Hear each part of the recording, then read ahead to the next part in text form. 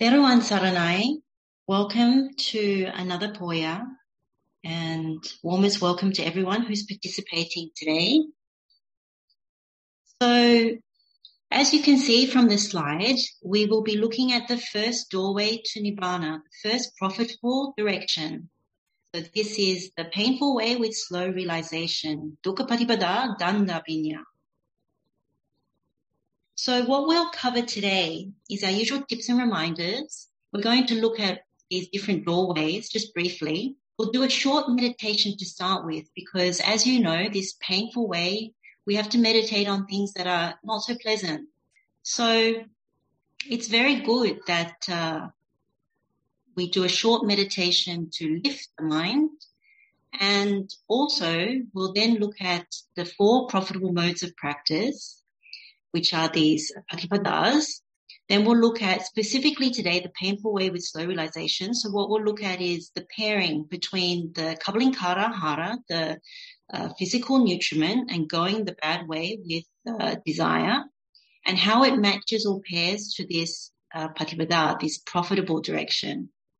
And then we'll deep dive and look at in more detail each of the steps in this meditation. Now, some of us have already done this meditation before, so think of this as a recap, revisiting of what you know, see whether there's anything new that you can learn from this session. And if you're new to it, then at the same time, this is something that is very valuable, as you'll see from this session. And then what we'll do is we'll practice this meditation together. And then we'll end with some advice and tips for learning this meditation, some of the challenges that may arise, and also questions and answers. So that's what we'll cover today. So let's begin with our tips and reminders. As usual, we keep an open mind. Whether we know this meditation or not, we're open to the Buddha's words. That's the most important thing on this observance day, that we're okay with not understanding everything. Sometimes what we find is that when we listen to things over and over, we learn something new. So this time it might be one particular thing, and then you practice it at home, and then another time you hear it again, you learn something additional to that maybe builds on what you already know. So if there are things that you don't understand, maybe it's for later. And then remember that we're all seekers. We're all trying to apply ourselves to the Noble Eightfold Path, trying to understand what that means, and trying to understand how we can develop the path in a meaningful way, and also to sharpen our spiritual faculties. So when it comes to the meditation, apply yourself, give it a go, try it out, do the best you can. And when it's called on to use your own examples, really try and dig deep to find the ones that are the most meaningful for you, because it's only in that way that you connect directly when you see some real life example for yourself. So only you will know that. So we may talk about a few things, they may trigger things for you, but there may be other things that helps you to penetrate the truth. And that's what it's all about. And then lastly, we have good wishes for everybody. It's not easy. There's a lot of hardship and difficulty in the world, so that makes it increasingly challenging for all of us. But the most important thing is to make sure that we have these good wishes, that we help each other out in this meditation, and to all sentient beings around the world, seen and unseen. So let's begin with what this is really about. So in many ways, we've been learning these nutriments, these aharas. So we know them as sattva-ahara. So these are the different nutriments that we crave, knowingly or unknowingly. So the physical nutriment, the contact as nutriment, the mental volition as nutriment, and consciousness as nutriment. And what happens is we end up going these 4 bad ways. So the physical nutriment means we go the wrong way due to desire. Contact as nutriment, we go the wrong way due to hate. Mental volition as nutriment, we go the wrong way due to fear. And consciousness as nutriment, we go the wrong way due to delusion. Essentially, the first unprofitable direction, which is right here, this is lobha, this is greed path. The second is really the hate path, the dosa path. And 3 and 4 together is the moha path, so it's the delusion. So in many ways, when you look at it like this, these are the doorways that lead you back into samsara. So that's why they're unprofitable. You remain bound and enslaved to samsara. So you will go from birth to birth to birth. Now, instead, what the Buddha says is know these doorways. So know the ones that bring you back to samsara, but also know these other ones, the doorways to nibbana, the profitable side. So the first one is what we're looking at today, which is the painful practice with slow realization. So dukkha patipada danda vinya. The second is the dukkha patipada khipa vinya, so painful practice but quick realization. The third is the pleasant practice, slow realization, so sukha patipada danda vinya. And then you have the last one, which is the sukha patipada khipa vinya, so the quick realization, pleasant practice. So you can see that the result of it, the doorways are immeasurable loving kindness, so metta appamana. The second doorway is the karuna appamana, immeasurable compassion. The third is the immeasurable joy, so the mudita appamana. And the last one is the upekkha appamana. So that gives you an idea. Now, what Buddha says, or what we can liken it to, is we are sick when we're still craving the nutriment and we go the wrong way. So this first doorway, 4 doorways that lead to samsara, you could say we are sick. We have an illness. We have an ailment that we know or don't know about. And so when we're sick, Buddha gives these medicines in these practices, these patipadas, to help us to overcome each part of the sickness. So they're very, very helpful. That's the context for why we want to know what is our diagnosis up here and what is the medicine. So these dhammas are very, very powerful. Like you have 40 dhammas in this one. So if you elongate to the larger picture, you will know that there are 10 under each, 10 steps. So that comes to 40. And then you have 10 steps in the doorways to Nibbana. So that's another 40. So there's 80 dhammas there that we learn that really help us out. Now, they all work together in terms of the linking and the connecting. So you can't really pick and choose what you want to do. Like as you learn more about these, sometimes what people say is, I want to do the sukha patipada. But the thing is, even though you might think you can do it, one needs to humble oneself to know that you actually need to know all of it. And where you might attain Nibbana is one of these 4 like doorways, but you know the Dhamma of the whole lot because you see how it works all together. So because we're doing the dukkha patipada bandha vinya, this painful practice with slow realization, because it's actually looking at meditation objects which can be unpleasant, so that's why it's painful, it's good to start with a short meditation. So I'd like to just give a bit of an intro to this meditation, and then we're going to meditate for about 10 minutes. So this will help to lift our minds and help us to focus on the Dhamma that we need to focus on today. So the best way to start is to focus on the Buddha, that we are very, very fortunate and blessed that the Buddha came into the world, Gautama Buddha, and for all the Dhamma that he has taught us, that we are blessed to have access. We still have access to this Sadhamma. So out of immense compassion, he's taught, to enable us to free ourselves from samsara, that if we don't learn this Dhamma, then we are bound to countless lifetimes, he says, of dukkha. And so we're very grateful for that. And we're very grateful for the noble ones, the arahants, who have walked this path before us, who have shown that this can be done. And they have perfected all the noble accomplishments. So if you remember from the Sekha Patipada, they're accomplished in conduct. The 15 Charana Dhammas, they're accomplished in knowledge. So the different kinds of knowledges. So this is altogether the Vijja Charana Sampano. So there are these great and living arahants in the Suddhavasa, the pure abodes. They have heard the Dhamma from many Buddhas, and they continue to lift and maintain Buddha's teachings so it doesn't die out. So it's still available to people like us, people who have a little dust in their eyes, who still have saddha to Buddha Dhamma Sangha. And they have helped countless sentient beings in all different realms, to either liberate from samsara or to actually enter the path and then develop further. And so when you think about these arahants, these living and great arahants, their noble wish is for these doors to Nibbana, to stay open for all sentient beings. Their noble wish is that these doors don't get closed.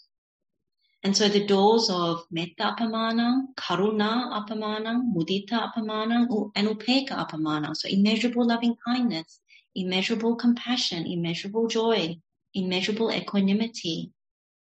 So what we can do as a meditation is we meditate together with immense gratitude to the Buddha, immense gratitude to the noble Arahants for this wish. So we wish the same. We connect with the Arahants by wishing the same as they wish. We wish that the doors to Nibbana stay open for all sentient beings. So let's spread this wish in all directions for the next 10 minutes. Teruan Saranai.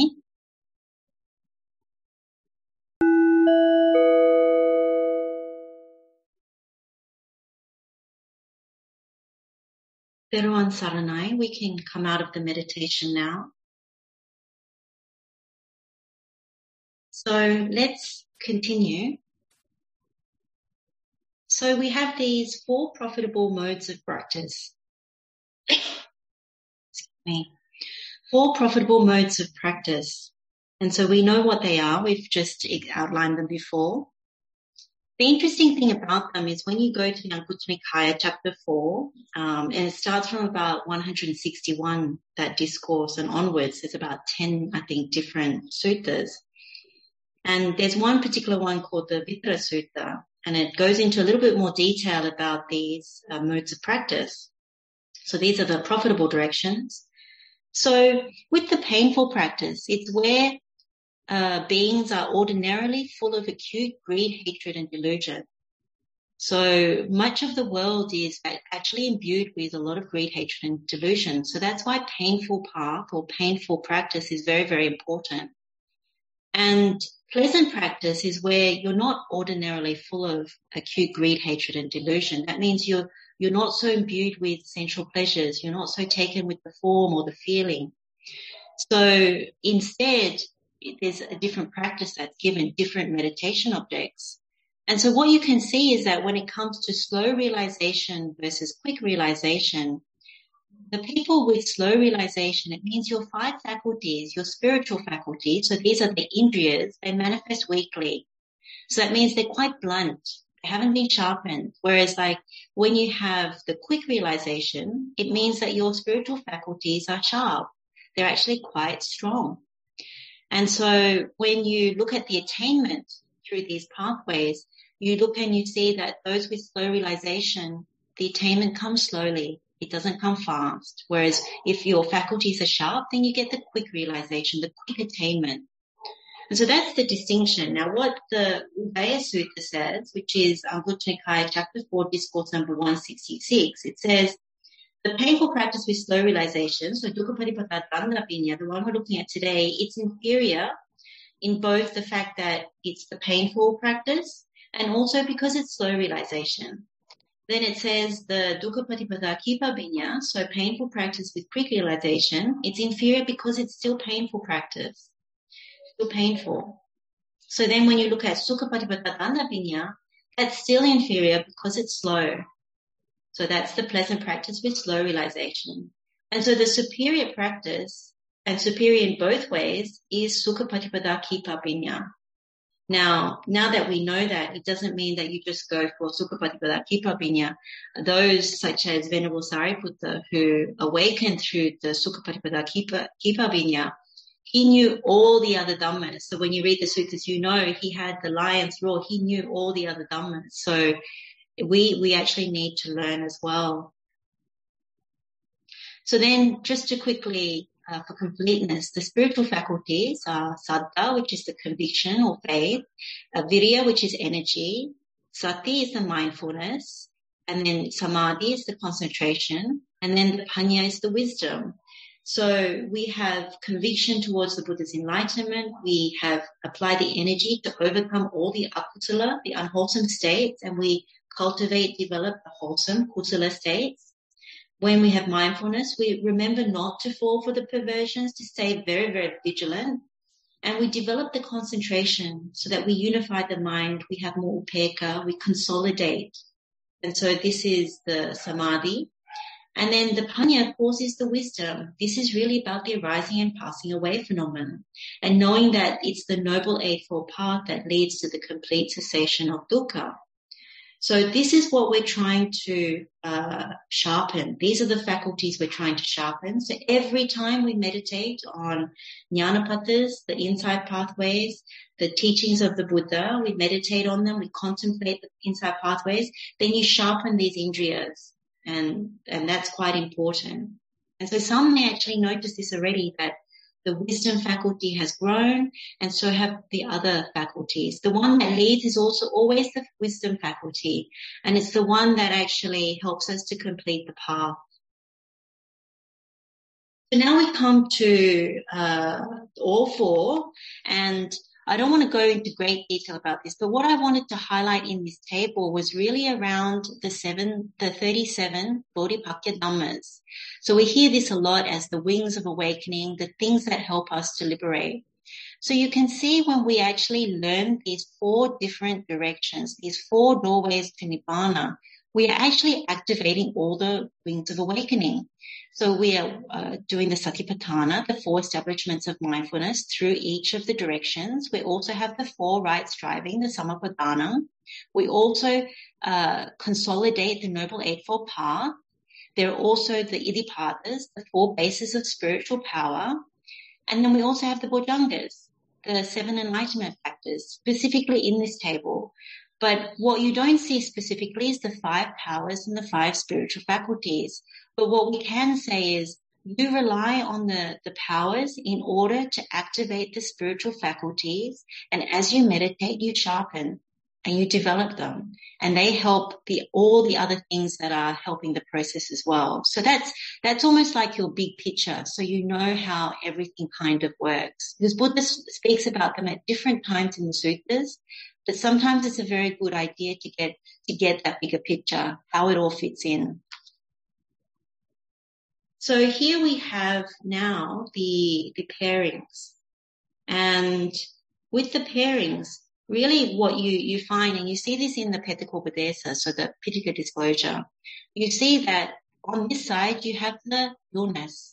And it's an illness that keeps escalating. So when we look at Kapalinkara Ahara, this first unprofitable direction that starts with the physical nutriment, what happens is it's driven a lot by sensual desire. It's driven a lot by coveting, longing, wanting things that are not really good for us because we end up going the wrong way due to desire. So when this happens, each step is like an escalation of the illness. We have worse symptoms. Think of it that way. Our symptoms get worse. And so on the right-hand side, we have the profitable direction. This is the medicine. And really, when you think about Buddha being a doctor, the medicine that he's giving is actually very, very precise. And that's what you'll see from the actual pathway. The medicine is very precise for the particular ailment. And rather than going into too much detail here, you can look at this offline, but it matches. So you see that the physical nutriment you need to do dukkha patipada dandapinya. With the perversion that there is attractive in the unattractive or fair in the foul, the medicine is the kayanupassana, the first establishment of mindfulness. For clinging to sensual desires, the matching one is the first jhana, and so on it goes. So that gives you an idea. And that's why we apply it in that way. They actually pair off together.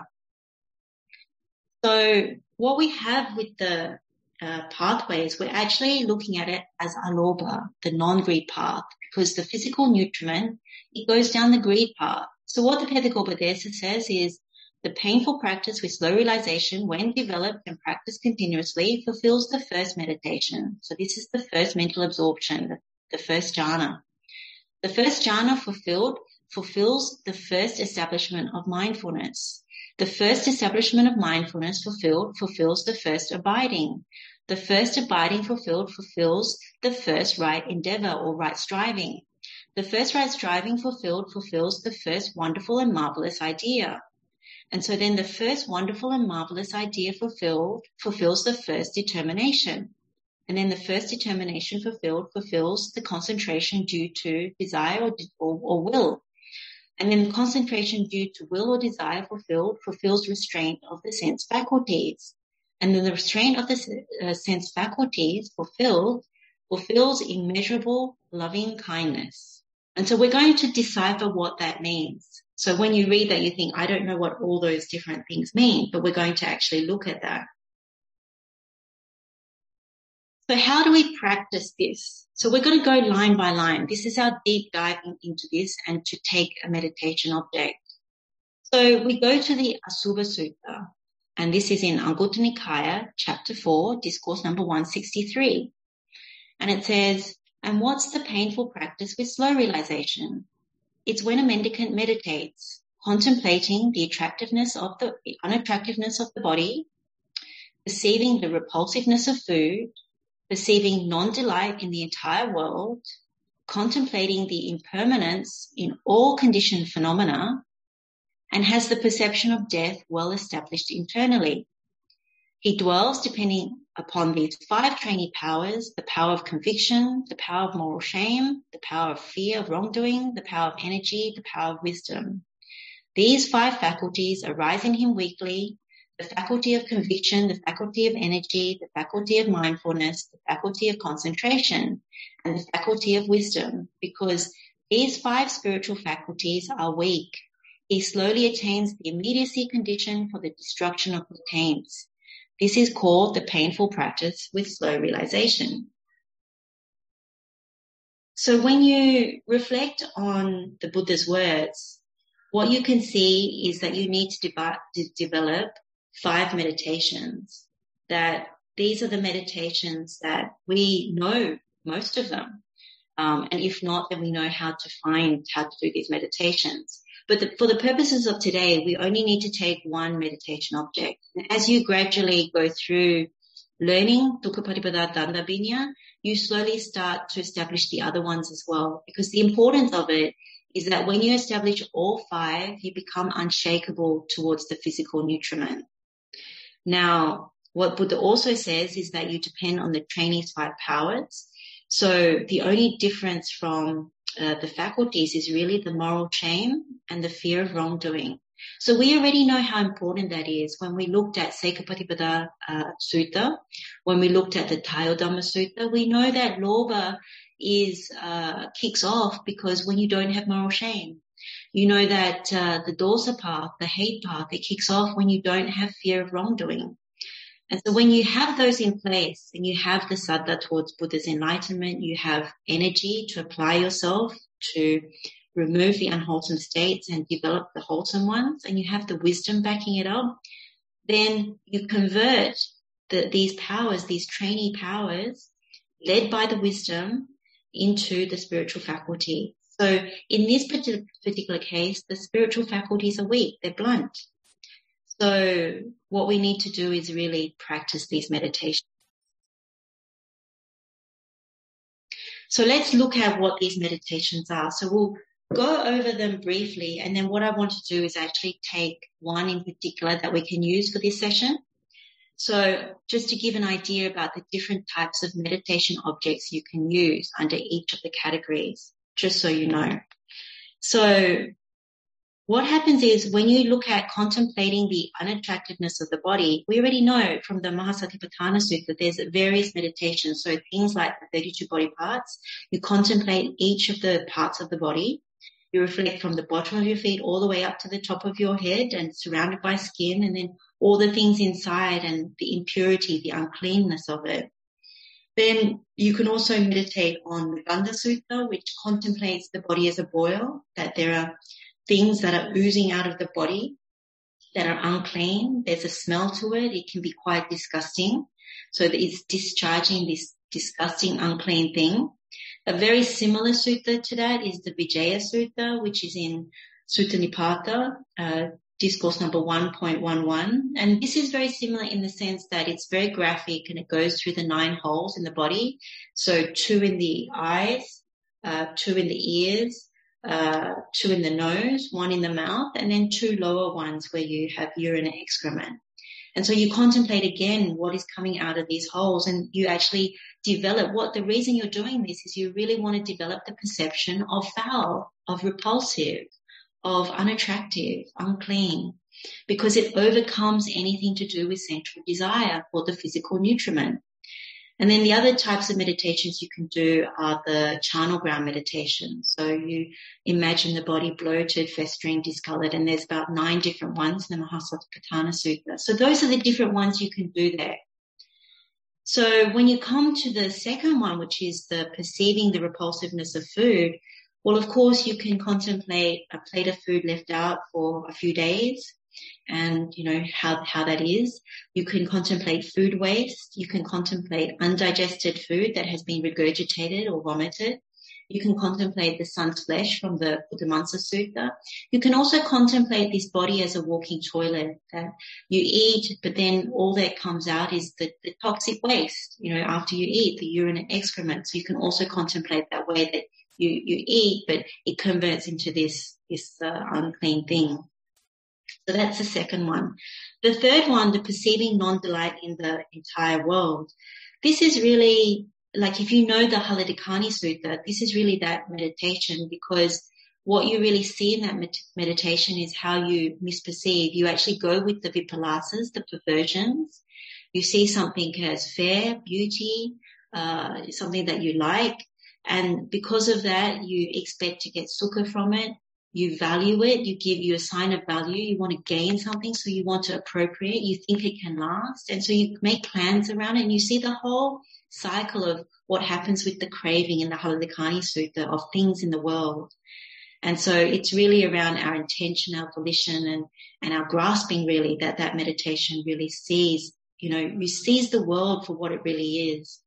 And the other one that one can do is the Girimananda Sutta. That in this sutta, when you see, the Buddha says that one of the contemplations is this non-delight in the entire world. And what you look at is, what are you standing on, you know, in terms of clinging and what you engage in. What are you standing on? So what are your adhitanas? What is the glue, the adherences, the abhinivesa? And what is the underlying tendency, the habits that you've taken from before that you keep circling and doing again? And so for most of us, if you think about an example of that, we're standing on our skill. And so what we're glued to is our jobs. Or another way of looking at it is we're standing on our roles, you know, whether a mother, a father, a daughter, a teacher, whatever those roles are. And what we're standing in is the result of that, wanting the acclaim, or if it's you're a mother, your son, those sorts of things. And likewise, people in power, they have the adhitana for power and authority. And so what they're standing on is either the actual asset itself, the land, or, you know, if they're in government, then it's the position in the government itself, that particular job. And so the underlying tendency that's driving that could be the desire, the sensual lust, the aversion, one's views, one's doubts, one's conceit, wanting to come to exist for those roles, and ignorance, basically. And so you can look at it in that way. That's another meditation. Another one is to look at the Dhatu Vibhanga Sutta, like what are you actually standing on in terms of chaga, panya, satya, and upasamadi, so the wholesome standpoints. So that's another one. Now, when it comes to the fourth one, contemplating impermanence in all conditioned phenomena, this is really around the meditation we've done in the Tunda Sutta. That's from the Udana 8.5. This is the Dadato Punyam Pavadati. So when you do that meditation, you know that you're also going through the Dhatu Vibhanga Sutta in terms of chaga adhitana, panya adhitana, satya adhitana, upasamadhi adhitana. In terms of overcoming, like being able to see anicca in all conditioned phenomena, you're trying to overcome the flood of sensual desires, flood of becoming, flood of views, and flood of ignorance. So that's quite useful. And there are other meditations that actually go with that one too, including the Girimananda Sutta again. But I won't go into that right now. So the fifth one is developing the perception of death, like having that very well established internally. So we've done this meditation when we looked at the First Noble Truth, where we actually look at the contemplation of our own death through the death of a body that we see in front of us. After a few days, you look at it, you compare your body, and you contemplate my body is of the same nature as the dead body right there. And you look at all the different things that happen with the decomposition. So you see the unlasting nature, the fact that it is subject to decay, that it's not me and mine. And so those are the 5 kind of meditations that one does, and the different ways you can actually do that. Now, at the beginning, it's difficult to do all 5, that's for sure. But once you start to learn the meditation really well, what you find is when you bring all 5 together, it's so powerful. You can't actually shake anymore from the physical nutriment. And one of the really good ways of actually thinking about it, because what you're trying to do is have a very strong repulsion towards food, a very strong anicca, asubha sanya of this body. And so one of the really good ways when you look at this meditation is always think, what would the noble arahants think when it comes to Kabalinkara Ahara? What would they think when it comes to the physical nutriment? Would they see it as attractive? Would they see it as fair? Would they see it as beautiful? And the answer is no. They take it the other way. They see it as repulsive. They see it as unclean. They see it in all the ways that when you do this meditation properly, that is how they see it. And so they don't get pulled out by their sense faculties like we do. We get pulled out by our eye, ear, nose, tongue, body, and mind all the time towards both agreeable and disagreeable forms. And the arahants have the corrected view. They don't have the perversions, and they have the true mindfulness of the body. They have the kayanupassana, whereas we still need to activate it time and time again to make sure we're not going down the wrong path. So one of the questions that people always ask is, why these 5 meditations? And I mean, it's a very valid question, and the Buddha answers it in the Dutiya Sanya Sutta, Anguttara Nikaya, chapter 7, discourse number 49. He says that when you meditate, and he talks about 7, but we are only looking at 5. But when he says you correct your view, you correct your perversions, then he says that it's very beneficial, it's very fruitful, and it culminates. The end result is that it ends in Nibbana. So when it comes to the first one, if you have this corrected view, the corrected perception, thought, and view about unattractiveness of the body, so foul instead of fair, unattractive instead of attractive, the mind draws back from sexual intercourse. So as we know from the Lobha path, the danger is always that we will go back into a mother's womb because we have sensual desire. So when you develop this, what's very strong is that you're not getting tempted by that, and particularly when you die. And then when it comes to the perception of repulsiveness of food, well, this whole karma world, this sensual pleasure world is around taste. Most of us, we don't just eat for nourishment, we eat for taste, if we're quite honest. And so what the Buddha says, if you really develop this properly, you actually draw back from it for the craving for taste. That's such a blessing when you have that. Then when it comes to perception of non-delight in the entire world, then the mind draws back from the world's beautiful things. We no longer intend in the same way because we see it clearly.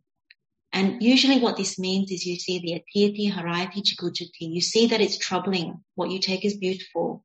You're shameful when you take it as beautiful. And you're disgusted when you take it as beautiful. Because when you see it clearly, then you know it is not that. And you don't need to go and grab it in that way. What is in the world is death-bound. So then the contemplation of impermanence in all conditioned phenomena, what does that help you do? It draws you back from labha, sakara, silokam. It draws you back from wanting to gain more and more material possessions. It stops you from going for acceptance, honor, respect from the world. And it also warns you and draws you back from fame, popularity. So that can be very helpful because when you know what the world is built upon, you look at the world, the Lobha part of the world, it's built on this. It's built on what can you gain from the world? What can the world give me in terms of respect? In fact, we demand respect, whether it's through our job, through our role. And, you see so much through social media, people wanting fame, wanting popularity. And it doesn't even have to be through social media, whether someone likes your post or likes your photo or likes your talk. It's also in our community. How much do we want people to like us, to be okay with us? So these are the things that it is down the Lorba path. And so when you contemplate correctly, it overcomes that. So that's part of the five that Buddha says when you do this dukkha patipada danda vinya. The fifth one is the perception of death well established internally. This is very much, we know from the five frequent contemplations, it's our attachment to life. So when we meditate in this way, we actually see the death-bound nature for all of us. And so we don't get so attached to life. We balance it out. In actual fact, when you have the intention towards Nibbana, you actually go more than that. And so that becomes very, very important. So these are the benefits. So once you know that, it helps to lend some almost like weight to why you want to do these 5 meditations. And you can see also why it provides a very strong foundation for what we construct in our lives, how we live our lives, what we expect to get out of life without the right view. And so it's very powerful when you start to see the truth. Now, let's begin by looking at this meditation then. So we've started with this dukkha patipada danda vinya. So we want to take a meditation object. So when we come to the meditation portion, you can pick your best meditation, whatever that is. But I'm going to give us one to look at today because it combines both the repulsiveness of food with the correct perception of the body that it is foul in nature rather than fair. So it's unattractive. So the example that we use is undigested food. So the food that is in the body, so we had a plate of food, we ate it, it is now in the body, and it's now sitting there going through the digestion process. So imagine that we have to regurgitate it. Say we get sick, we get food poisoning, and so we have to regurgitate it. It just comes out because we're sick. So after a bad meal, or even if it's not yourself, if it happens to somebody else, it could be a baby. Babies always have difficulty with food, so they end up vomiting it out. So we need to contemplate the asubha sanya of this undigested food that has come out of the body. So we originally consumed it and it was very pleasant. We enjoyed it. And then now it has come out. So how do we meditate on this? We look at it through our sense faculties. So with the eye, when we see it there, we see it as a combination of bile, acid, the food remnants, different states of being broken down, the saliva, all of it.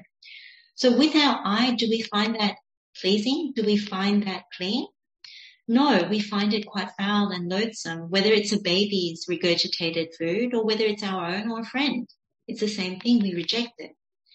With the ear, if we were to hear somebody regurgitating food or if we hear a story about it, we get repulsed by that. So again, through the ear faculty, we don't want to hear about it. Like right now, nobody probably wants to hear this. Then when it comes to the nose, I mean, this is one of the most powerful ones. The smell of undigested food is very pungent. It's very smelly. You actually want to run away from it. So if you had to be around it, you would probably faint or want to go away. So the nose rejects it. Then the tongue, if you would have to taste it, like even if it was one's own, you immediately want to watch your mouth because the idea of it, let alone the taste of it, is repulsive. So you reject it again. Then the body, if you had to clean it up, if you touched it, you definitely want to go and wash your hands. Some people want to wash their whole body after having to deal with that. And then when it comes to the mind, as a result of the other 5 sense faculties rejecting it, the mind also strongly rejects it. And so externally we have now contemplated it is disgusting, it is repulsive. So then we want to look at it internally because now we've seen it's unclean, it's impure. So what is it in the body? So likewise, in the body as undigested food, it is also repulsive.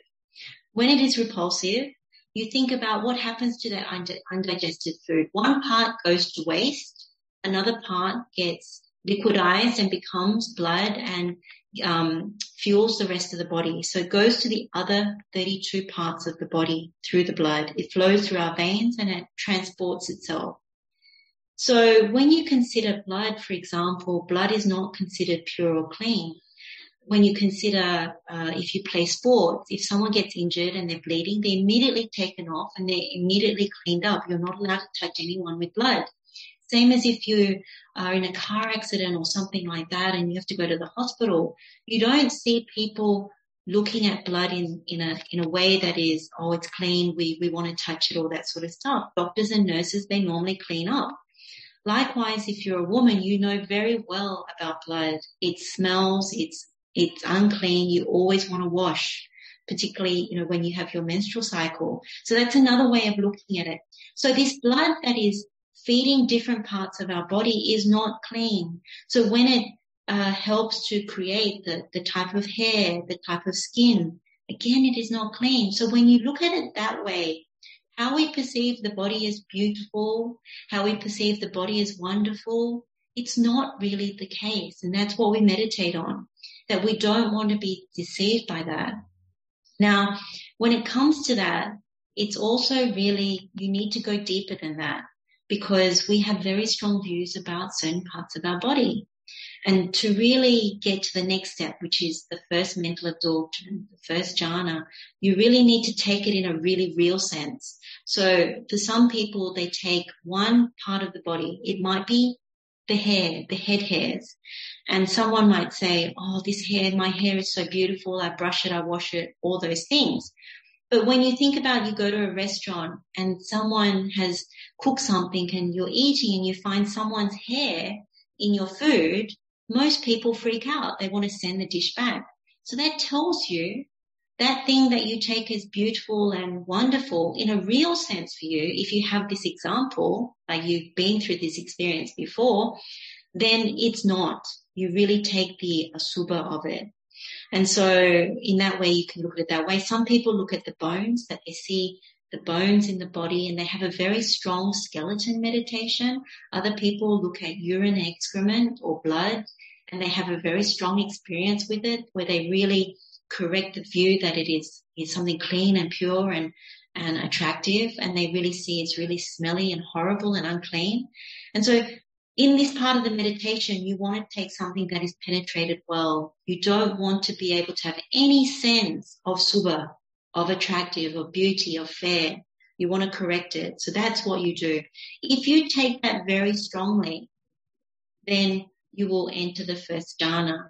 And the real thing is, even about the cleanliness, the fact that we wash our bodies so much, our hair, the whole body so much, proves that it is also unclean. The smell of it, the sweat of it, the dirt. So once you have that very strong meditation, you enter the first jhana.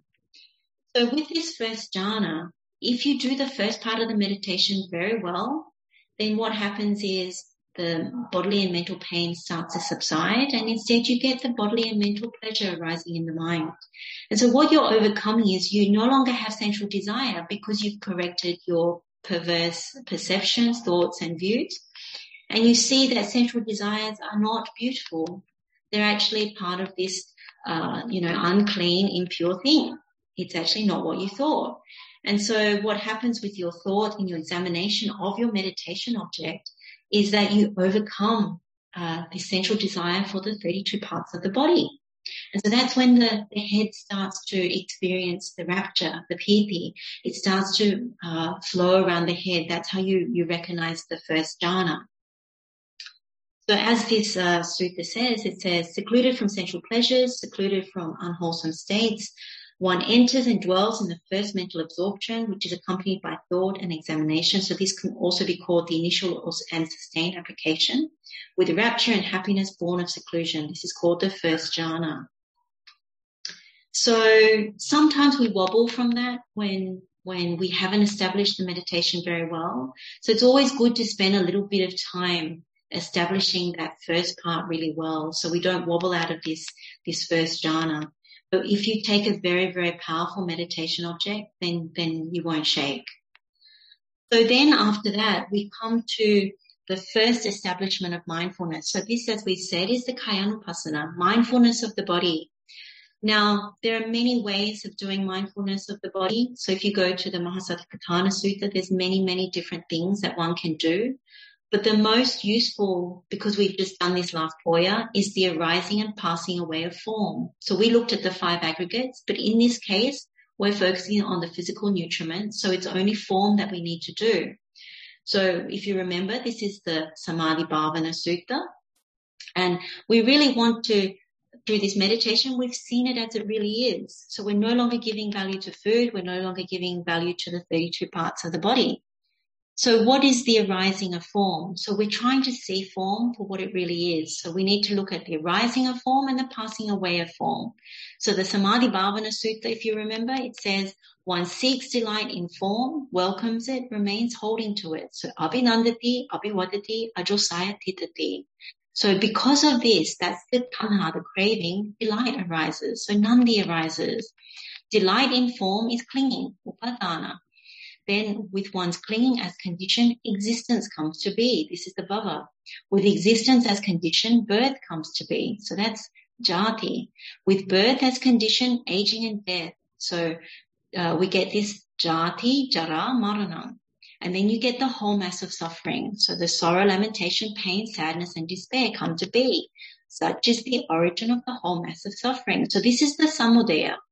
Then after that, you meditate on the atangama, the passing away of form.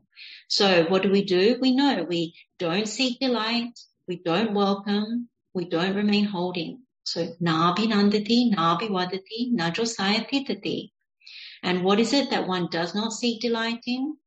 Well, when you don't seek delight in form, what happens is delight ceases. Delight in form ceases. So this is the nandi that we were saying before. There's the cessation of nandi. So the cessation of delight, with that comes the cessation of clinging. The cessation of clinging, with that comes the cessation of existence. With that comes the cessation of birth, cessation of aging and death, and then there is no more dukkha, no more suffering. So we meditate on that as well.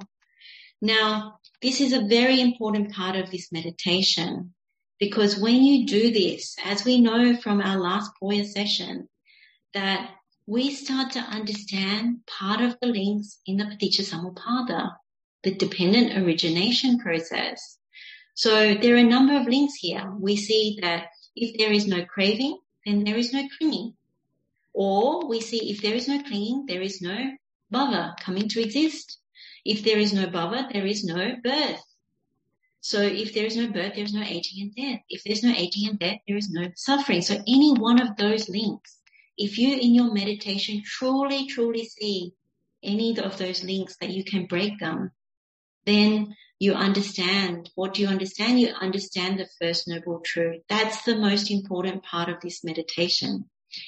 So this Paticcasamuppada is very, very important. That's why we do the samudaya and atangama of rupa, of form.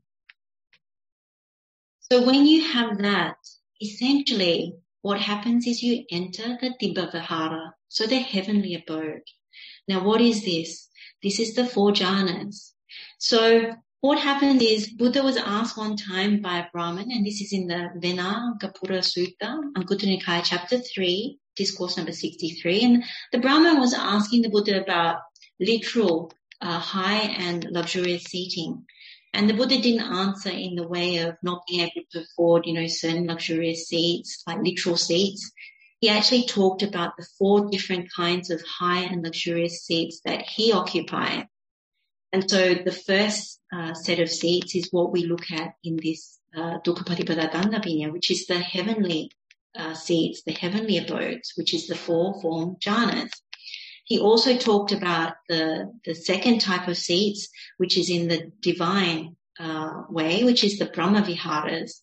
And that applies to the Dukkha Patipada Kipabhinya, so the second pathway, second profitable direction. In the third profitable direction, the luxurious and high seats that the Buddha talks about is the Arya Vihara, which is the Arya attainments.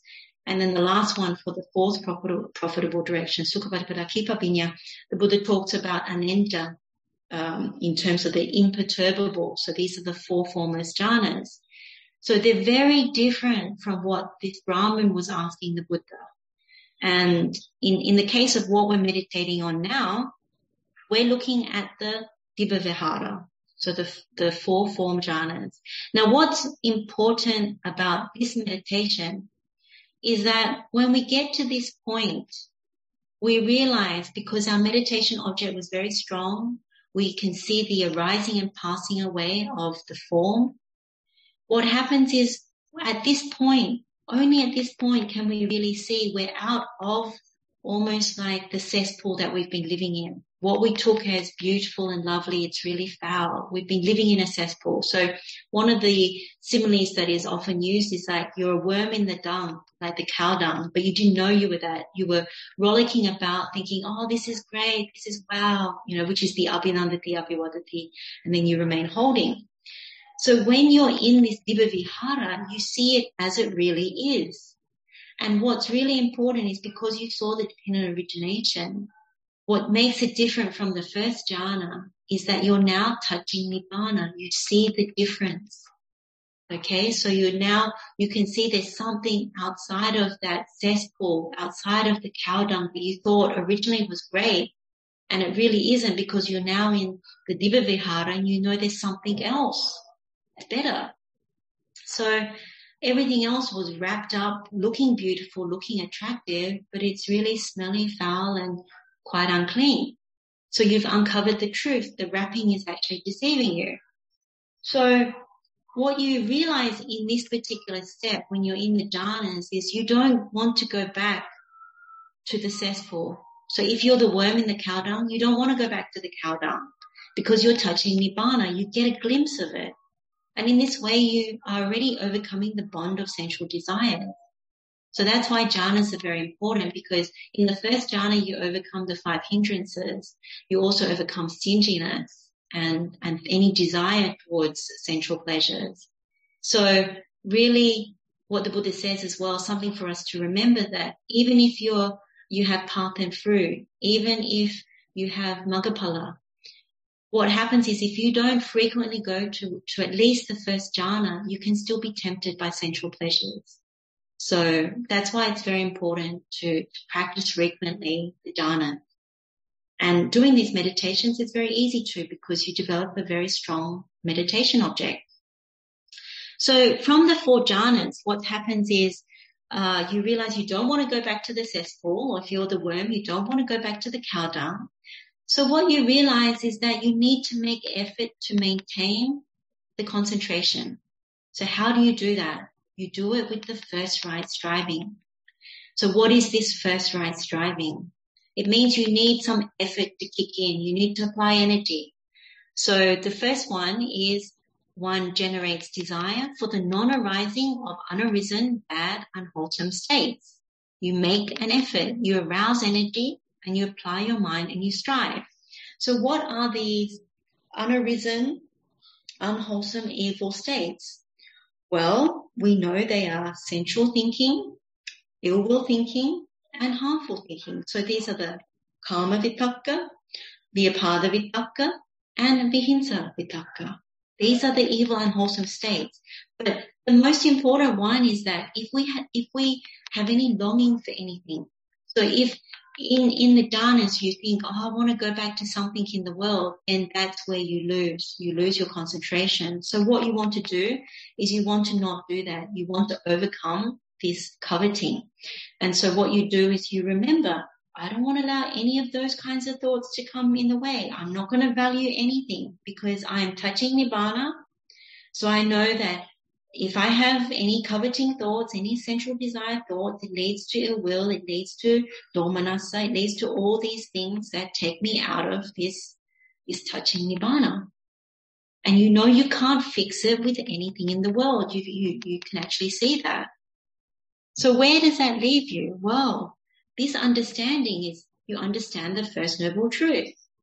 So we know we can't fix our predicament with something in the world. Now, what does that mean? So what Buddha says about the noble truth of suffering, we've been through this before. Birth is suffering, aging is suffering, sickness is suffering, death is suffering, sorrow, lamentation, pain, sadness, and despair is suffering. Union with what is displeasing is suffering. Separation from what is pleasing is suffering. Not getting what we want is suffering. in brief, the 5 aggregates subject to clinging or suffering. So we did a few meditations on this. But the biggest thing that we know from this is that with birth, it leads to aging, it leads to sickness, and it leads to death. And all of that is dukkha. And every time we try and fix it, we can't. We've tried to fix it with sensual pleasures. We've tried to fix it with all our different kinds of meditation tools. But ultimately, we can't fix it. Our predicament is so great. Everything is death-bound. Everything that we construct is death-bound, is what we see from the First Noble Truth. And so it's like saying, can we fix this body with something in the world? The answer is no. We are still bound to old age, sickness, and death. It's like the same with the worm in the cow dung. Can that worm be cured of the same predicament? The answer is no. And so what we experience is very unpleasant, very painful. Only what we get is temporary sukha. Very temporary, and then it slides again. So we don't actually get what we want. What we ultimately want is something that is permanent, something that is lasting, something that where the conditions don't slide and we don't have to experience any kind of dukkha. And so when we really penetrate the First Noble Truth, we understand this is a universal or common truth. It's not personal. It's not individual to us. It's to all sentient beings. We are all subject to this. So really, when you understand that, you understand that when you contemplate even the perception of suffering and impermanence, this anicca dukkha sanya, it's also very fruitful. When we did the meditation on the 5 aggregates, that we're subject to change, aging and sickness and death. It doesn't last. It's fragile. It's ephemeral. When we understand that, we can't take this as me and mine because of the vipranama dukkha. We can't take it as me and mine. And so then we understand from both the Dukkha Sutta, which is about this anicca dukkha sanya, but also from the Dukkha Sutta, that there are the 3 kinds of suffering. And we've looked at this, the vipranama dukkha, the painfulness in change. We've looked at the dukkha dukkhata, painfulness in pain. And we've looked at the sankhara dukkha, which is the painfulness in construction. No matter what we do, what we construct, whatever sense contact we make with any kind of object, no matter what feeling arises from that experience, it leads to these 3 kinds of dukkha. So this is our predicament. When you bring all of that together, you get this wonderful and marvelous idea that starts with this jati, jara, vyadhi, maranam. People ask, why is it called first wonderful and marvelous idea? Well, as we know from meditating on the First Noble Truth, we know that when you meditate on it and you see this truth, when you fully penetrate it and understand it, rapture arises in the mind, joy, like a relief that, this is what it's all about. This is the predicament. I don't need to go out and strive in the world to try and fix this. It cannot be fixed.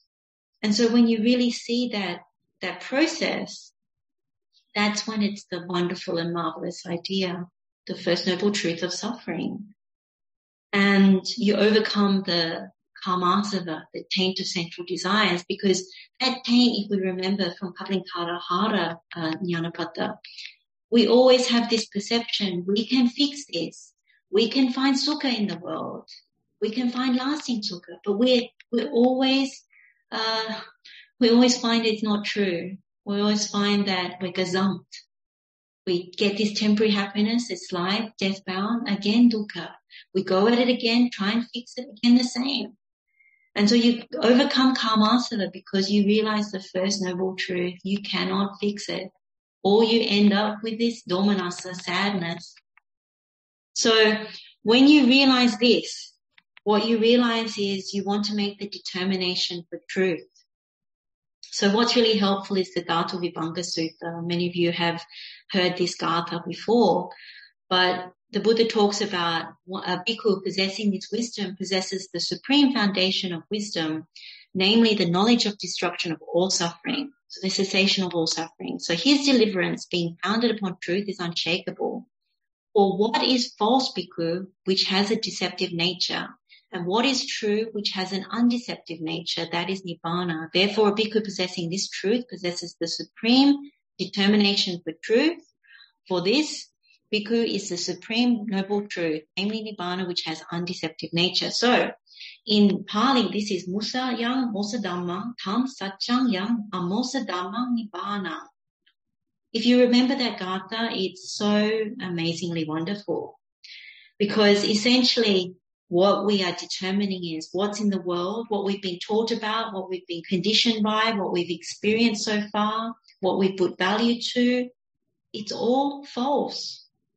So you test it out, like the science and the knowledge in the world, the medicine in the world. They're relatively true at some point, but they're not ultimately true. They can't fix this predicament. So medicine, for example, let's take the 4 illnesses that the Buddha says are, fundamental illnesses: hunger, thirst, because we eat and drink, therefore we have to urinate and have excrement. So this process, there's no medicine that can fix us of this. I mean, isn't that true? We are always troubled by hunger. We're always troubled by thirst. And then as a result, we're troubled by the other 2. Wouldn't it be wonderful if we didn't have to get hungry, get thirsty? Now, nothing in the world can fix that. So already there's a few things. But even if you think about medicine right now, not to disparage medicine, some of the good that it does, but ultimately, the cancers in the world, the flu, all the different kinds of illnesses that have arisen and will still arise, sometimes they can temporarily treat symptoms, but they can never fully heal the body. And so when you know that, actually there's something false and deceptive around it. There is no long-lasting happiness, even by trying to fix it in that way. Same with physics and science. You try and understand things through the physics and science right now, and a lot of people will say it's so advanced. But you find even if you're in the science field, you discover something through a hypothesis, there's research and findings, but then, a few years later it gets gazumped, it gets disproved, it gets superseded. Maybe sometimes they even tell you it wasn't right. And so it goes on and on like that. And you can see it in many, many different ways, but those are just 2. And so when you investigate, when you look at this determination for truth and you really see and you start to really grow and develop the saddha towards Buddha and what he is trying to really tell us, then you realize that when Buddha says only nibbana doesn't lie to you, is not deceptive, it's the only thing that lasts. If you really, really, really see that in your meditation, then you make the determination or the resolution, the adhitthana, not to take anything outside of nibbana as the truth, because everything else you see is constructed, it's fragile, it's a lie. But nibbana is the only lasting, permanent thing, not subject to change. Everything you observe in the world, it changes. So when you construct anything with vijnana, with consciousness, it always dies. It has the death-bound nature. It doesn't last. We can't sustain it. We can't fix it. So with this satya adhitthana, this determination for truth, our desire for this consciousness that doesn't last, it subsides, it reduces, it diminishes. And what desire arises is the desire for the attainment of lasting nibbana. And so that's how we overcome the kama olga, the flood of sensual desires. It's through this satya adhitthana. So when you have this satya adhitthana, as we said, the desire for lasting nibbana arises, the attainment of nibbana, and the desire for the consciousness which is unlasting, it subsides. So this is where the chanda samadhi comes. This is the concentration due to desire. So what we know when we look at Iddhipadas in particular, the Buddha says that this is when you gain the concentration, the one-pointedness of mind based on desire. And this is the desire for the attainment of nibbana, something that lasts, something that doesn't change. So what's really important about this is that there are 2 enemies of Chanda Samadhi, of this concentration due to desire. And of course, because this is the Lobha path, it's the covetousness, it's the bija. That is one of the enemies. The second enemy is the domanassa, because the minute you have abija, you get dukkha domanassa. You get the pain and you get the sadness.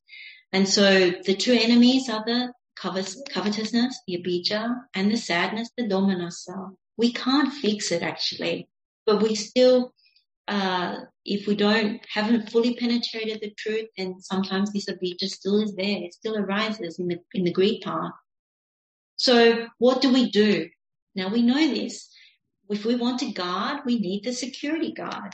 We need to put that security guard in place. So we know that we need to restrain the sense faculties, because that's how it comes in. We look from the eye, we hear from the ear, we smell from the nose, we taste with the tongue, we touch with the body, and then we investigate with the mind.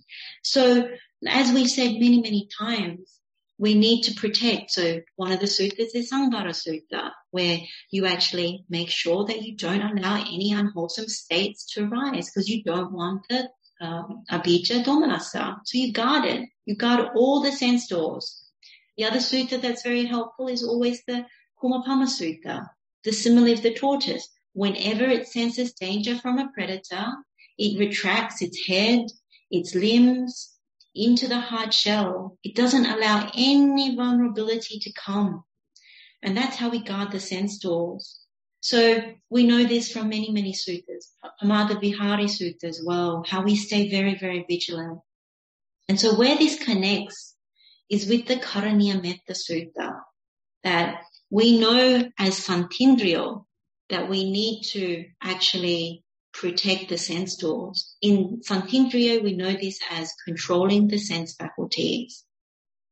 So what we do is we know that Santindriya, which is the same as this Indriya Samvara, so right here, controlled in the sense faculties, we know this as grade 6 in Metta school.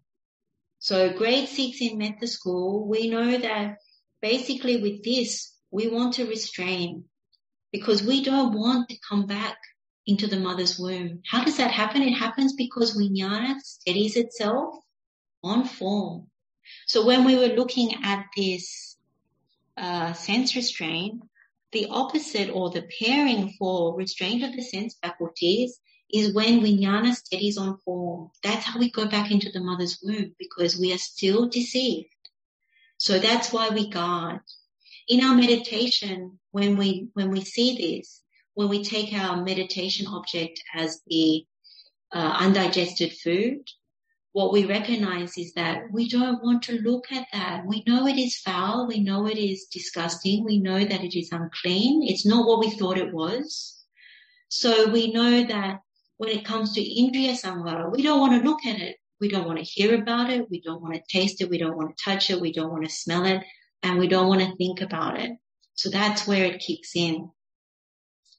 Now, when we come to the immeasurable metta, we know that we want to spread that in all directions. But what we need to do is we need to go back to this grade 6. So we continue with our meditation that we know. We continue through to all the different steps from grade 6. We go 7, 8, 9, 10, 11, 12, all the way to 15. So how do we do this? The same way we would do Karaniya Metta. We would be prudent. So Nipako. We would have apagabo, courteousness. We would have not yearning to associate with families and groups. We treat everybody the same. This is in order to be able to spread metta. We wish everybody not to have suffering, to be happy. And we remove any further anger or ill will, not to wish anybody to suffer. And then we come to step number 13, Silava. We are virtuous. So at this point, we have the 9 skilled states, if you remember. So we have gone through, all the bodily is gone, all the verbal is gone. And so all that is left, we've got the right view, especially from the Dukkha Paripada Danda Pinya. It's very, very strong. We have the right view. And we've given up the ill will. And so we have 9 skilled states. What's the last thing?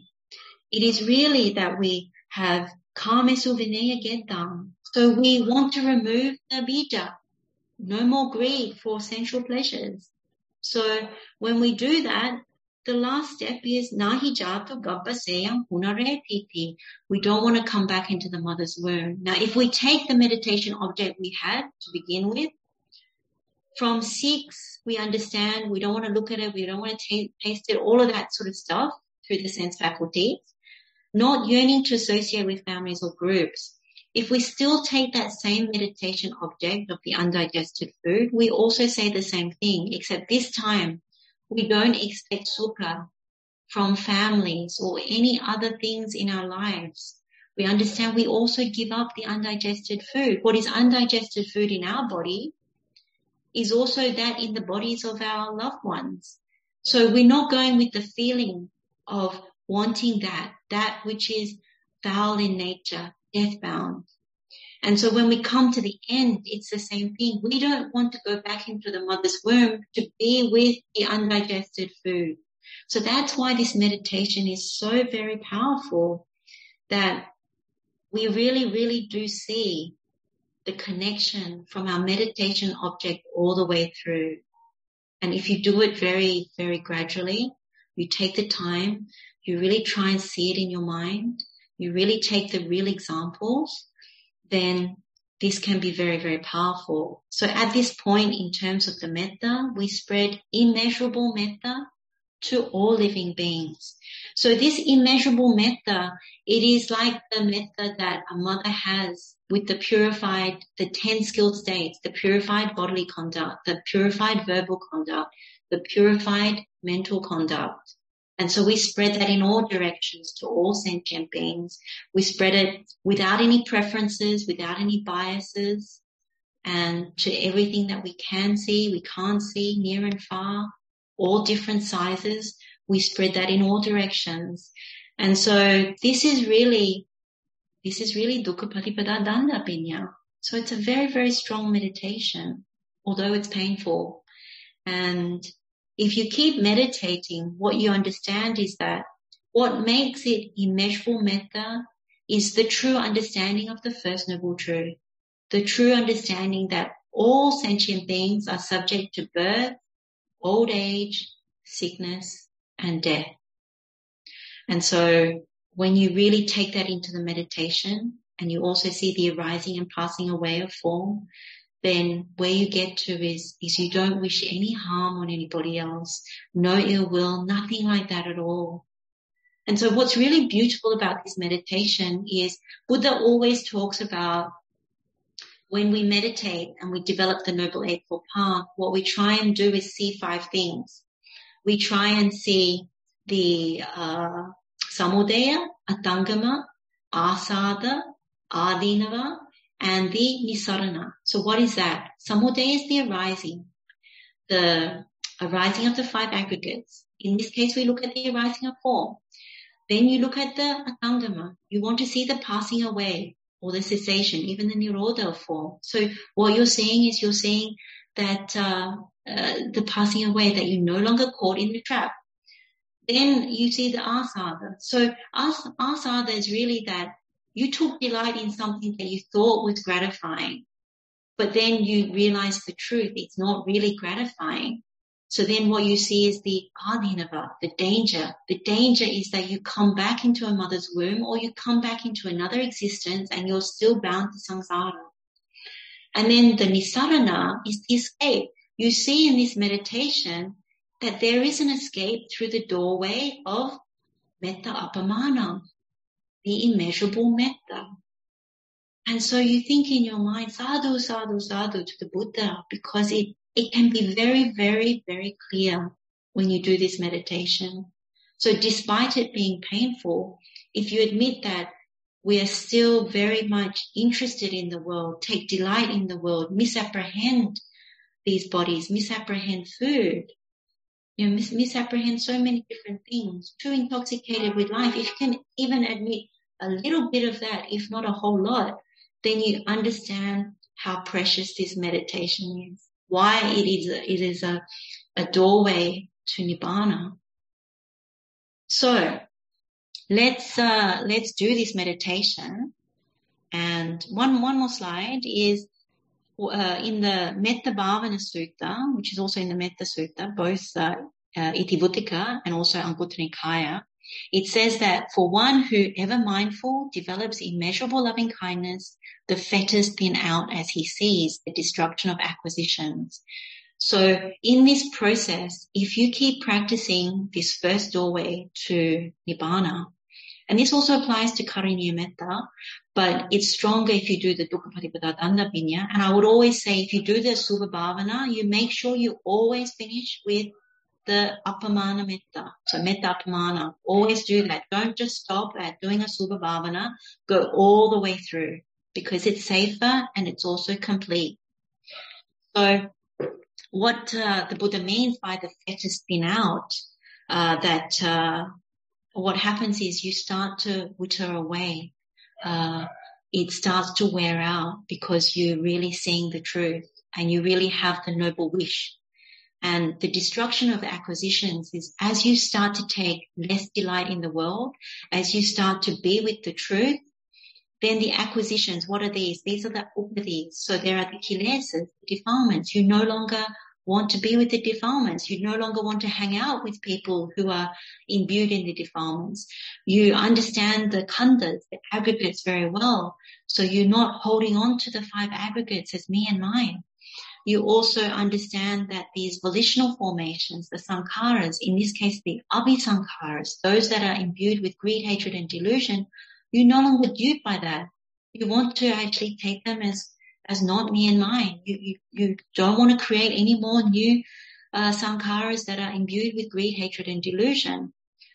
And then what's the last one?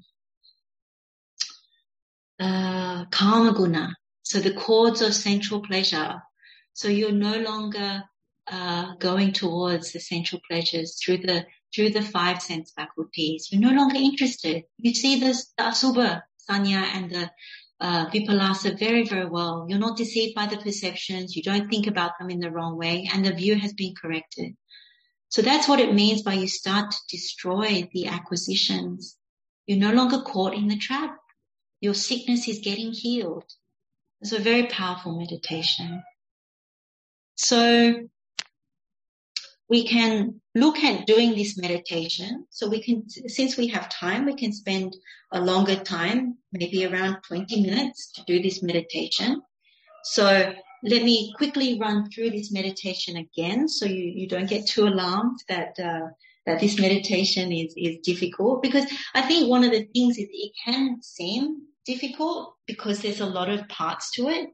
But once you write it down, and some of you may have written it down already from previous times, but once you write it down, once the terms don't feel so overwhelming, and once you get really familiar, you practice, eyes open first, then you practice eyes closed, it gets easier and the wisdom faculty opens up, all the spiritual faculties open up, even the bojjhangas get activated, you have the satipatthana, you have the samappadana, you have the certain things that are really activating for you.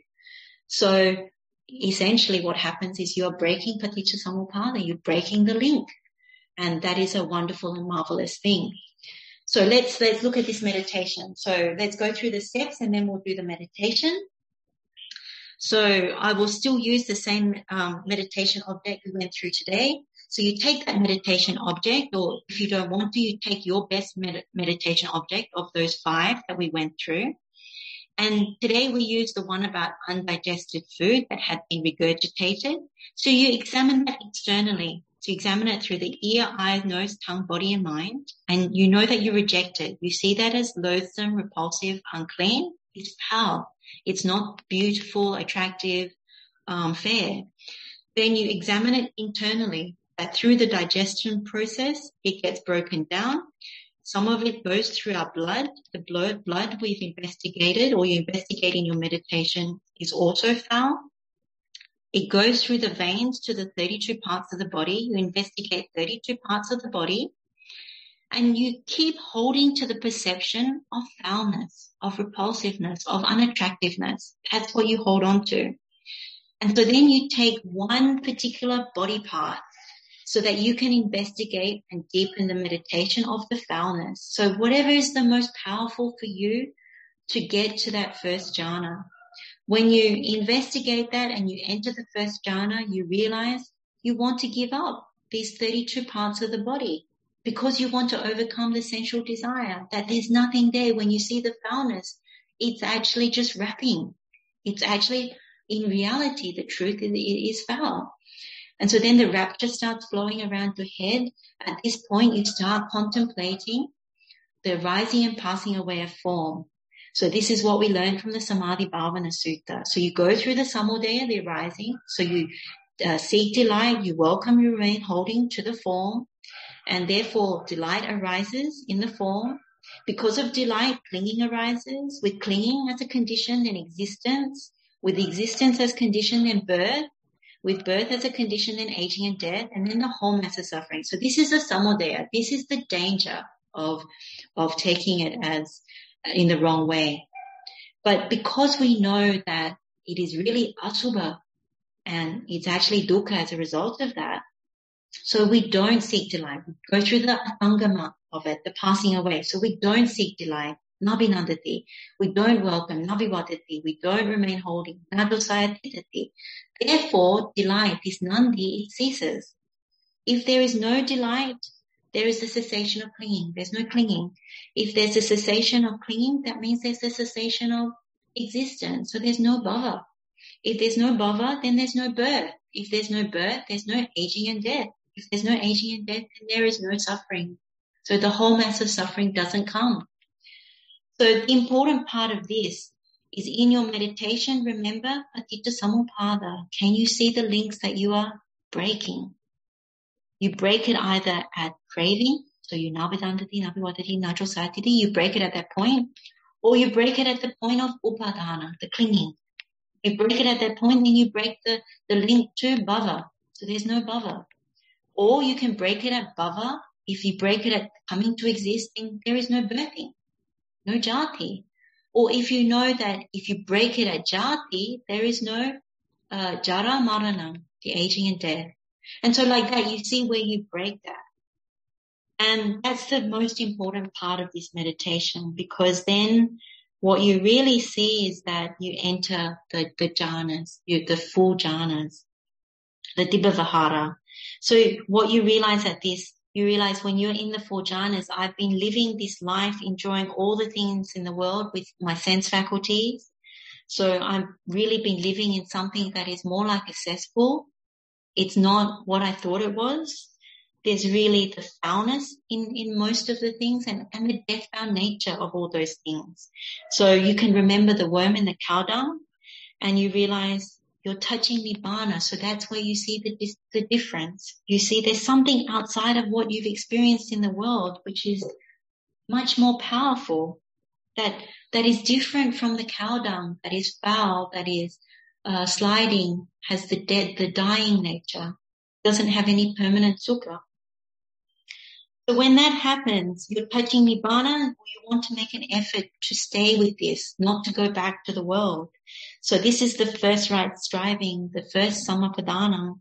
You make the effort not to have unwholesome thoughts, the unarisen unwholesome thoughts. So what are they? They're the thoughts of sensuality, the thoughts of ill will, thoughts of cruelty or harm. We don't want to go back to the world, so we don't want to long for anything in the world. So when that happens, that's when the effort kicks in. So this is very important. You need to apply effort to maintain, not to go back into the world in your meditation. And so then we come to the first wonderful and marvelous idea. And so this is really knowing our predicament is this first noble truth. If there is birth, there is old age, sickness, and death. We realize we can't fix anything. Right? So what we contemplate at this point, we can't fix it with food. We can't fix it with our loved ones. We can't fix it with material objects. We can't fix it with medicine. We can't fix it with any other type of knowledge, because everything that is constructed dies. It slides. You can't maintain even that temporary sukha feeling. And so when you can't fix even these bodies or other people's bodies, you can't fix the worm who is rolling around in the cow dung, then you know that you remember anicca dukkha sanya, that if it is unlasting, if it is subject to change, then it's really dukkha. You know, we experience the three kinds of dukkha, vipranama dukkha, dukkha dukkhata, and sankhara dukkha. It's all dukkha. Every single feeling we go through, even if it's pleasant, it ends up in dukkha. So this is the wonderful and marvelous thing. In the meditation, it can be quite joyful and rapturous that you really, it's a relief. It's like, oh, I see it. I truly see it. I truly see the First Noble Truth. And so when you see that, you make the determination for truth. So we are here now, this first determination. We say, Musayang mosadamang tang sachang yang amosadamang nibbanang. What is false in the world, what we were tricked by, what we are trapped by before in the world, it's lying to us, deceptive, because it always slides, it changes. So what is true is Nibbana, like the Buddha says. Nibbana is lasting. We only get a taste of it. So in the Dibba Vihara, we only get a taste of it. But if we have saddha towards Buddha, we believe him when he says that Nibbana lasts. It doesn't shake. It doesn't slide. And Buddha always talks about Nibbana as supreme happiness for that reason. So consciousness is what is always dying. Whatever we construct with consciousness slides. It doesn't last. It can't be fixed or sustained. So that's false and deceptive.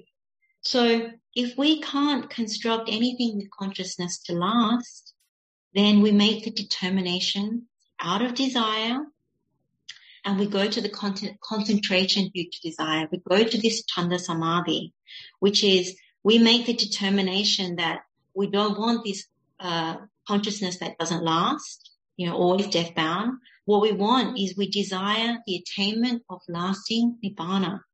So we get to chanda samadhi. In chanda samadhi, we know we want to stay away from avijja domanassa, the covetousness and the sadness. So what do we need to do? We know to protect that concentration, we need indriya samvara. So we are here now. So indriya samvara connects with santindriya. So we put the security guard in place. We're controlling our sense faculties. We're like the tortoise who has retracted its head and its limbs. We don't want to look. We don't want to hear. We don't want to taste, touch, smell. We don't want our mind to activate. We want it to be peaceful with this chanda samadhi. So now we go from grade 6 in metta school and we run through the rest of karaniya metta. So we go through all the way through prudent, courteous, not yearning for families or groups. We wish all beings to be happy. We give up the anger and the ill will. We become virtuous, the 9 skill states at that point. Then we give up the lust in the senses. So we give up abhijja entirely and we make a wish not to come back to a mother's womb. So we don't want vijnana to establish there. And where this connects with our meditation is we remember the undigested food is what we found to be foul, to be repulsive, both externally and internally in the body. What we know that we do through feeling, we don't want to go towards that either. And also at the end, when we come to the final step in this metta bhavana, we know we don't want to go into the mother's womb to be with the same undigested food because it is foul in nature. We know that to be true. All the way through this meditation, we know that to be true. And so from this point, we have the 10 skilled states. So we spread metta, immeasurable metta, like a mother with purified physical, verbal, mental conduct. We spread it in all directions. So we wish, may all beings be free from suffering. May all beings be happy and well. May all beings have the door of nibbana to be open to them. So all living beings are in the same predicament as us. Birth, aging, sickness, death. May they be free from the whole mass of suffering. So there's no distinction in how we spread this metta. And so we want them to also be free of the predicament of samsara. So we can do this meditation. That's how you do the meditation. Do the best you can. What you can do is at least start the meditation off and go as far as you can with it, but make sure you try your best to come to the end with the spreading of Metta Appamanam. So you start with the Asubha practice and then you go to the Metta Appamanam at the end. So let's do this meditation for 15 to 20 minutes. I'll bring us out of the meditation. So let's start now and begin this meditation. Theravān Saranai.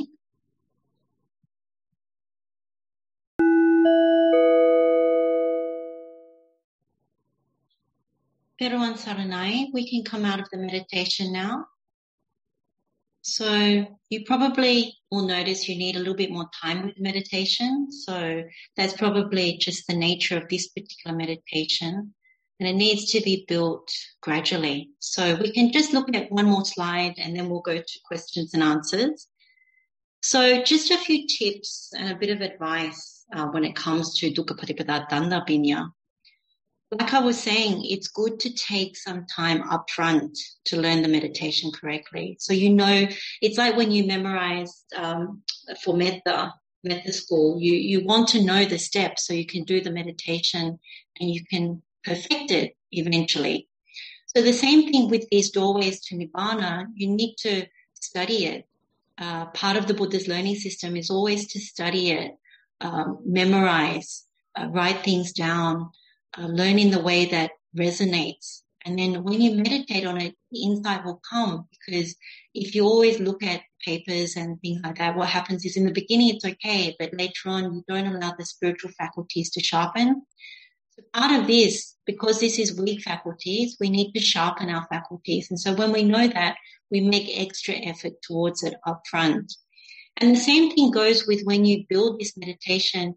Always spend more time on the meditation object up front, because that's where your investment is. So even if it's one meditation, that you take one meditation object, such as what we did, which is the regurgitated undigested food, that when you establish this really well and you go through the 32 body parts, so you do it externally, internally, and then you really look at one particular part of the body really well, then the rest of the meditation can flow relatively well, because the Asubha Sanya is very, very strong.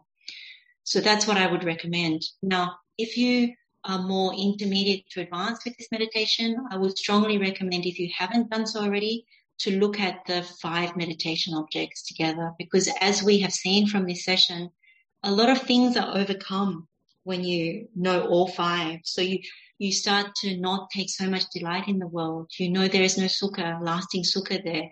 You overcome the danger of coming back to a mother's womb. You overcome the danger of taste. You overcome the danger of taking refuge in anything, wanting to know things in the world. And you are prepared also for the ultimate exam, which is, all of us, we're subject to death at some point. So these are the things that is very good. Now, always, as I said before, end with the Metta Appamanam, the immeasurable metta. End with that. So you contemplate the perception of Asubha. So the Asubha Sanya, the contemplation of unattractive, foul, repulsive. But don't stop there. Sometimes the inclination is, I only have a little bit of time, so I'll just stop there. But the thing is, there is a little danger with it, because as we know from the suttas, some of the monks kept doing their Subha practice, but they didn't end with metta, I would assume. So they had quite dire results. And so for us, we don't want to ever be in that position. So it's good to always complete the insight pathway as the Buddha has given us. And then, as I said at the front, it's good to contemplate what the noble arahants would say in terms of the physical nutriment, in terms of any of the things in the meditation. How would the noble arahants view this? How would the noble arahants practice? What would they let go of? Because that gives us more of a connection to the ones that have walked this path before, the ones that know this Dhamma really well, the ones that have, much higher wisdom than us.